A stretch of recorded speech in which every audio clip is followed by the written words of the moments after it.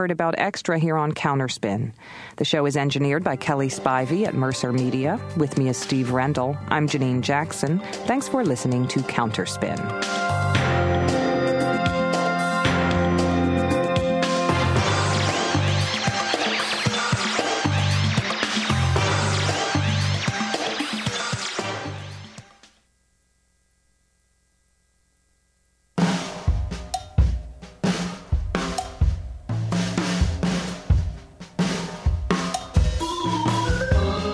Lesson 13, Pandora, continued.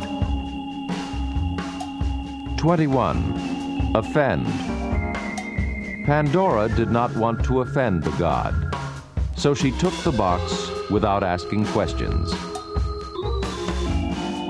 Pandora did not want to hurt the feelings of, displease the god, so she took the box without asking questions.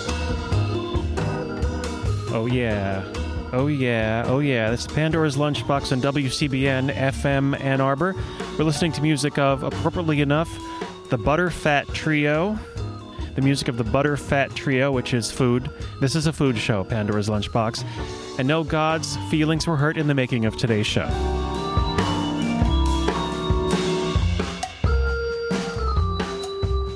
Usually this is a show about food, and it really is, I think.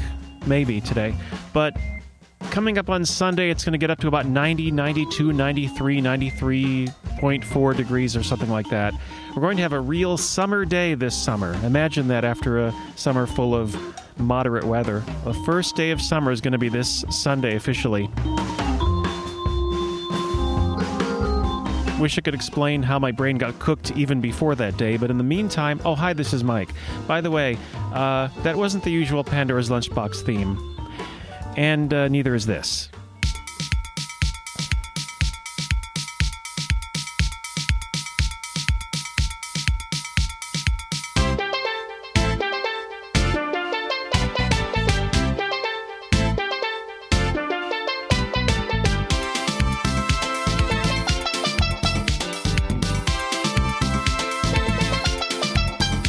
I met a nice young lady named Pandora. She said she from John. She father named Winston. Well, I fell in love immediately. It was love at first sight. I couldn't resist the beauty. That was many years ago. Up to now the love still flow. I don't intend to let she go. Now I'm balling. Pam, I love you so much, especially when we touch. Like electricity running through my body. You just make me jump like I'm going crazy. You're so sweet, you're so nice. You just make me feel like I'm in paradise. Pandora, I will love you forever. Pandora, I will love you forever. Ooh.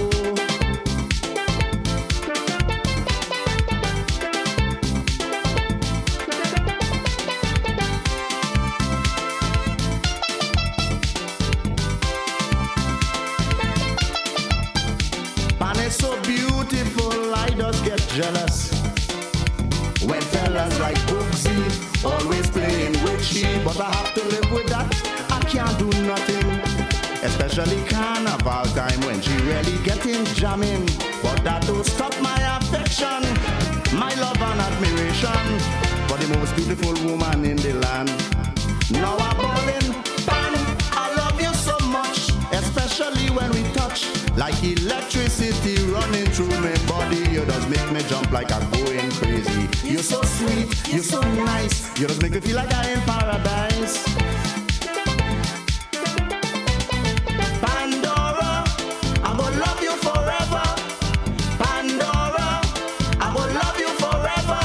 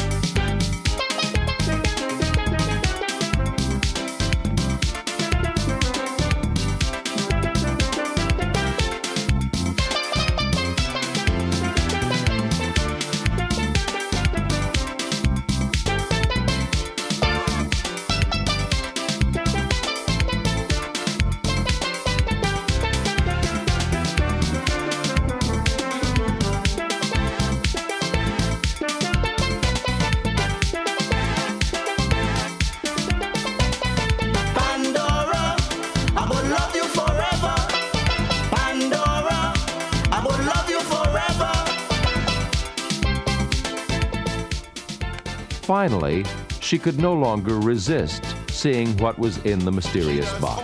Always be the main attraction, commanding attention, causing a sensation all in Canada, America, and London. People talking about the sweet Trinbagonian woman, and on Panorama Night, when you see her hold she tight, I don't want to let she out of my sight. I still ballin', Pan, I love you so much, especially when we touch, like electricity flowing through my body. You just make me jump like I'm going crazy. You're so sweet, you're so nice, you just make me feel like I'm in paradise. Pandora, I will love you forever. Pandora, I will love you forever. Nope, definitely not the theme from Pandora's Lunchbox there. But that was called Pandora, spelled P-O-N-D-O-R-A, would you believe? And that is an artist named Protector. That is from a Calypso collection called Best of Strakers 97, S-T-R-A-K-E-R-S. And this is Pandora's Lunchbox, a show about food or whatever it is that happens to run across my brain at the moment. You should know that a lot of exciting things are happening right now. Some of them actually involve food. Food is actually pretty good. If you're in West Virginia, if you're going to Buckhannon, West Virginia, and I know a lot of you are this weekend, bargain-minded deal hunters can rejoice. West Virginia's largest yard sale has begun. The annual affair runs Thursday through Saturday in Upshur and Lewis counties, drawing discerning shoppers from across West Virginia and neighboring states. Buckhannon City Councilwoman Jerry Henderson says about 115 sales are registered in Upshur County and about 40 in Lewis County. But if history is any guide, she says, there are usually 2 to 3 unregistered sales for every registered seller. Last year, visitors to the sale came from Ohio, Pennsylvania, Virginia, Kentucky, and all across West Virginia. I don't see Michigan in there now, folks. Come on. Go to West Virginia to the West Virginia's largest yard sale. Speaking of large things, actually, there is a closer option. You could go to the Humongous Fungus Fest. Yes, you could go to the Humongous Fungus Fest up in the UP. Crystal Falls, Michigan is the place. It begins today and runs through Sunday. It celebrates an ancient fungus that covers about 37 acres, and it features a parade, concert, and other festivities. Now, what about this humongous fungus, you might ask? You can actually look it up on the web at crystalfalls.org and find out about it. The humongous fungus, it says here, is perhaps the world's largest and oldest living organism. It covers 38 acres. I thought they said 37. This is getting fishy. It's beneath an Iron County forest near the Wisconsin border. It's believed to be anywhere between 1,500 and 10,000 years old, and it's believed to weigh about 100 tons, about the same as an adult blue whale. It's the species called Armillaria bulbosa. Armillaria bulbosa. And the mushrooms it produces are commonly called honey mushrooms. The mushroom is the only edible part of the fungus.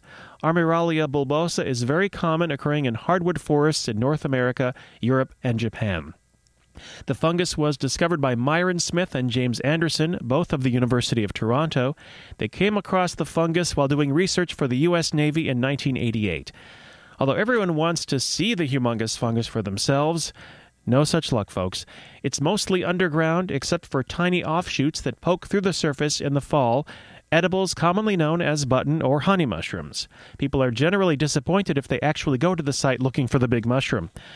It says here, according to Johan Brunn, during a guided tour of the area, the fungus is an integral part of the ecosystem, feeding on decayed wood and producing carbon dioxide essential for the process through which plants generate life-giving oxygen.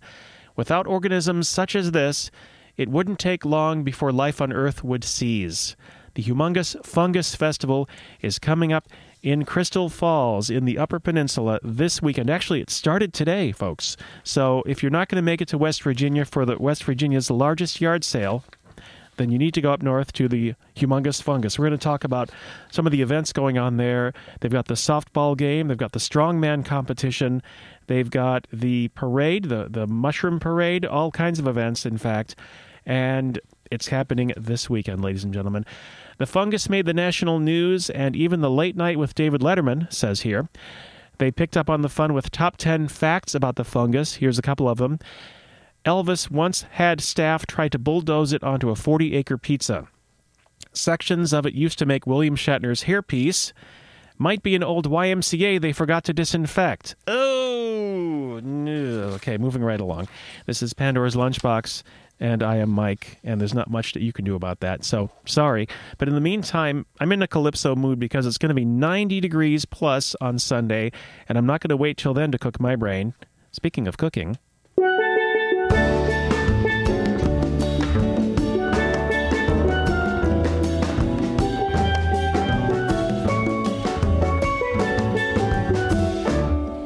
was a eating competition that took place quite up in Scotland. It was this eating competition that took place quite up in Scotland. People from all about enter, including a Obia man from in Moruga. They give the prize to one Mr. Thorn. I never see a man eat so since a born. He eat 9 bowls of cuckoo, 10 bunch of fig, a whole bag of rice and a half a pig, 60 slices of dashi and 14 pounds of meat, and stretching his hand for more food to eat.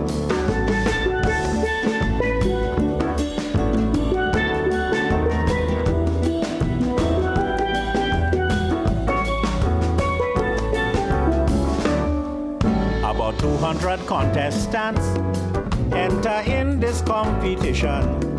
But when Mr. Thorn start to eat, the contestants and them catch cold feet. They start to drop out one by one. The Obia man jump up and mention, to eat with this man we lose already. Is a spirit he have inside his belly. He eat 18 pounds of Eddos, 19 pounds of yam, 6 roast breadfruit and about 12 boiled ham, grapefruit juice and all. He drink 12 big mug. If you see how this man eating like a hog.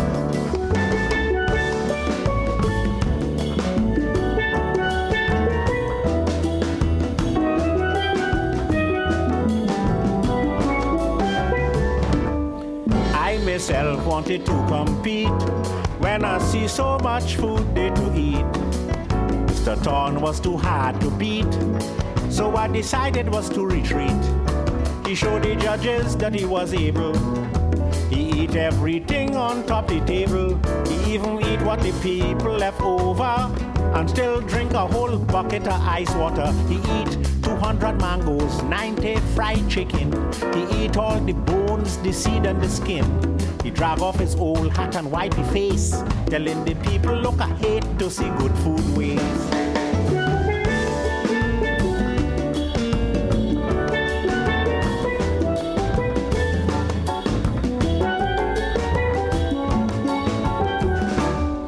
Believe me, friends, that same evening, they had to stop this man from eating. They announce him as the winner, as #1 champion eater. The judges really acted wise. They even gave him the consolation prize. But then they asked him how his stomach feeling.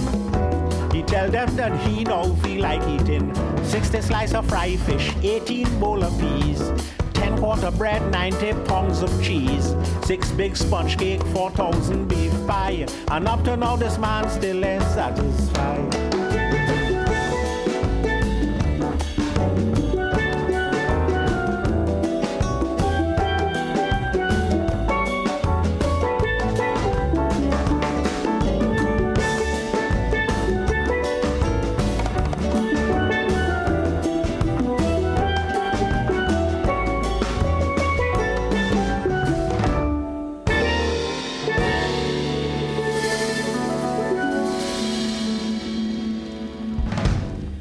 Okay, I'm stuffed, folks. That was the eating competition. That's from the album called The University of Calypso. It's by Andy Narrell and Relator. When I first saw his name, I thought it was Realtor, and I thought, well, there's a brave position these days, considering the economy. But no, Relator. That is Andy Narrell, the steel pan master and Calypso legend. Relator from their album University of Calypso, and that was an eating competition, and as I said, I'm full, I can hardly move. And you'll note that it was a Scotsman that won that competition, Well, there's an interesting connection to that and to a lot of things going on right now relating to food. I just mentioned the Humongous Fungus Fest, and I want to mention that they have the Strongman competition. I think I told you about that already. A new feature this year, including a farmer's walk, overhead lift, cone and wheel, stone lift, and a mystery event. Also, a new feature is the Pickup Chicks deadlift for all divisions. Yeah, okay, well, there you go. But here we go. Here's the thing. You want to talk about Scottish food. You want to talk about something that is known to be Scottish food, a legendary Scottish food. I'm talking about haggis. Haggis is made from a mixture of oatmeal, liver, heart, and lungs. It is truly, utterly Scottish. To a Haggis is a poem read by Robert Burns. We played that earlier this year for the Burns Festival, Burns being the national Scottish poet, writing a song about haggis, a lyric about haggis. I don't know if I've heard anybody sing it, but one that captures the Scottish character. Or is it Scottish? Uh-oh. So this is from ITN. English haggis claim shocks Scots. Haggis makers in Scotland have leapt to the defense of the country's signature dish after claims that it was first made in England. Food historian Catherine Brown said she found references to the dish in a book called The English Huswife, dated 1615. That's H-U-S-wife. But she said the first mention she could find of Scottish haggis was later in 1747. Ms. Brown said the book indicates that haggis was first eaten in England and subsequently popularized by the Scots. But butcher Robert Patrick from Patrick's of Camelon in Falkirk said, I find it hard to believe. I think we can still call it Scottish. There could well be some recipe in England that's similar. And there you go. Now, somebody else was saying on the radio the other day, well, apple pie might not have originated in America, but hey, American is apple pie. They still say that. So haggis is Scottish. Whether, in fact, it was originally found in the English Huswife. In the meantime, I found a recipe from the English Huswife from a website called godecookery.com. I don't know what this is for, but I'm going to read it to you because it's like poetry. Take a half pound of rice and steep it in new milk a whole night, and in the morning drain it and let the milk drop away. Then take the best, sweetest, and thickest cream and put the rice into it and boil it a little and set it to cool an hour or two, and after, put in the yolks of 6 eggs, a little pepper, cloves, mace, currants, dates, sugar, and salt. And having mixed them well together, put in a great store of beef suet, well beaten and small shred, and so put it into the frames and boil them as before showed, and serve them after a day old. That is from The English Huswife, from a book written in 1615. Speaking of which, Scotland may not be able to claim that it originated the haggis. Maybe so, maybe not. We can't definitively produce that in our laboratories here, the factoids, that is. But you know what comes originally from Scotland, says one fella? That would be chicken tikka masala. Now, this is interesting. A chef from Glasgow claims he invented the curry dish, chicken tikka masala. He's pressing the European Union to give it protected designation of origin status, alongside the likes of champagne, Parma ham, and Greek feta cheese. You see, you can't call it Greek feta cheese if it's made in Spain or something like that, because according to the European Union, Greek feta is protected. It has to be actually made in Greece to be called Greek feta cheese. But chicken tikka masala. The Ali family, owners of the Shish Mahal restaurant in Glasgow, said they came up with the creamy, mildly spicy curry in the 1970s to please the Scots, but then it went on to become the most popular dish in British restaurants. Chicken tikka masala was invented in this restaurant. We used to make chicken tikka, and one day a customer said, I'd take some sauce with that. This is a bit dry, said Ahmed Aslam Ali, 64, founder of Shish Mahal. We thought we'd better cook the chicken with some sauce. So from here we cooked chicken tikka with the sauce that contains yogurt, cream, and spices. It's a dish prepared according to our customers' taste. Usually they don't take hot curry. That's why we cook it with yogurt and cream. Although it's difficult to prove definitely where it originated, the dish is generally regarded as a curry adapted to suit Western tastes. And an MP, a member of Parliament from Glasgow, has taken steps to gain European Union legal protection for the curry that recognizes it as a local specialty. Tikka masala is perhaps one of the earliest examples of the modern fashion for fusion cuisine, said Mohammed Sarwar, who tabled a motion in the House of Commons earlier this month calling for EU protection. I am very hopeful that the EU will give chicken tikka masala the official stamp of Glasgow origin, said the Labour MP. Supporters of the campaign point to the fact that former Foreign Minister Robin Cook once described it as a crucial part of British culture. Cook said in 2001 in a speech on British identity, "Chicken tikka masala is now a true British national dish, not only because it is the most popular, but because it is a perfect illustration of the way Britain absorbs and adapts external influences." If Glasgow succeeds in claiming tikka masala, the city might soon see competition from another curry.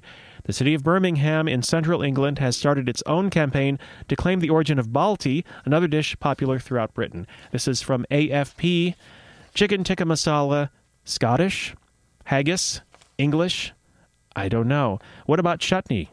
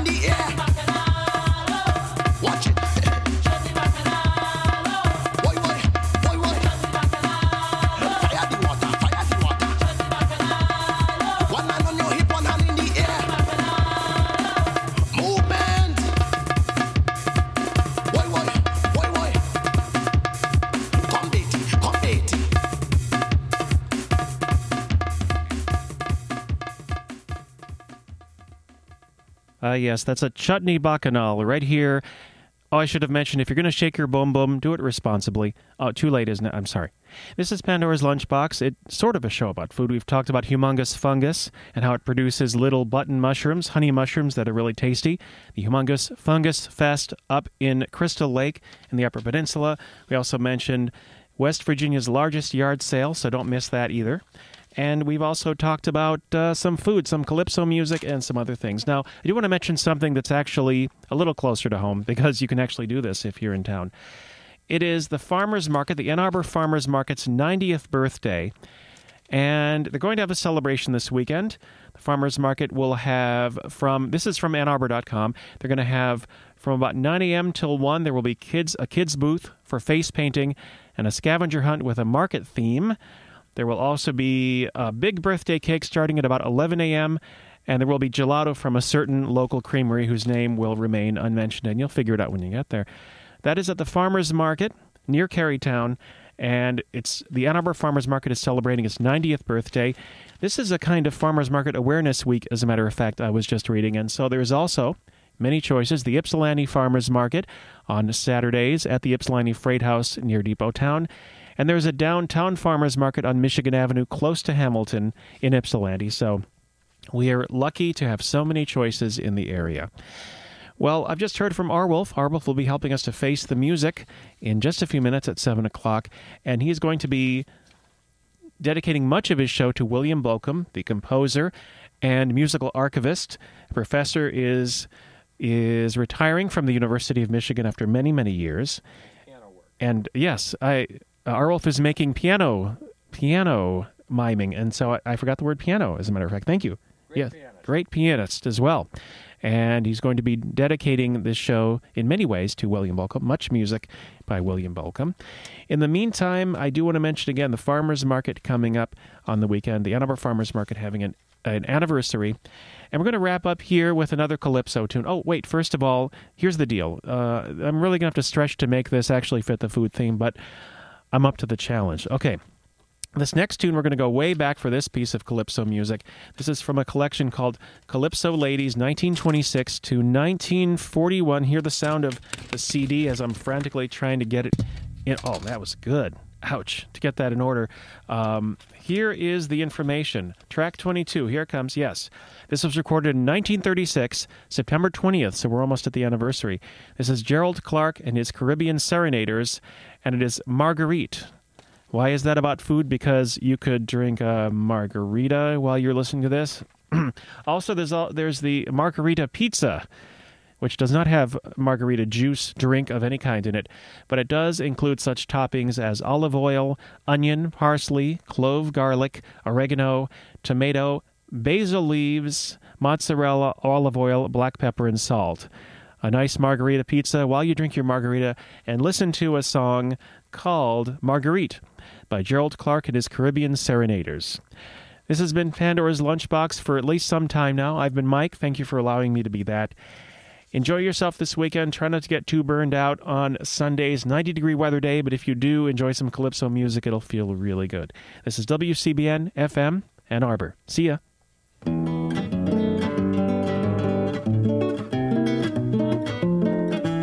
That sounds good, but strangely not like 1936. I loved that. That was great. Let's try this now. This is WCBN FM Ann Arbor. Yeah, that's it.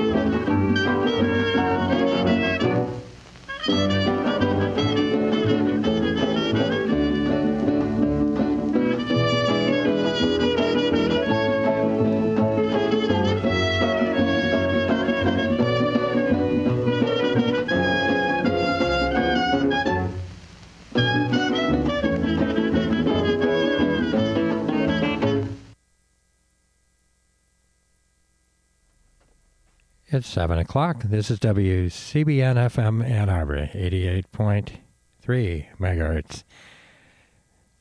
Experiential radio from the University of Michigan, run by students with lots of community involvement. It's time for Face the Music, and tonight I'd like to pick up where I abruptly left off last week and give you a bona fide tribute to William Bolcom, who's been working at the University of Michigan as an educator and also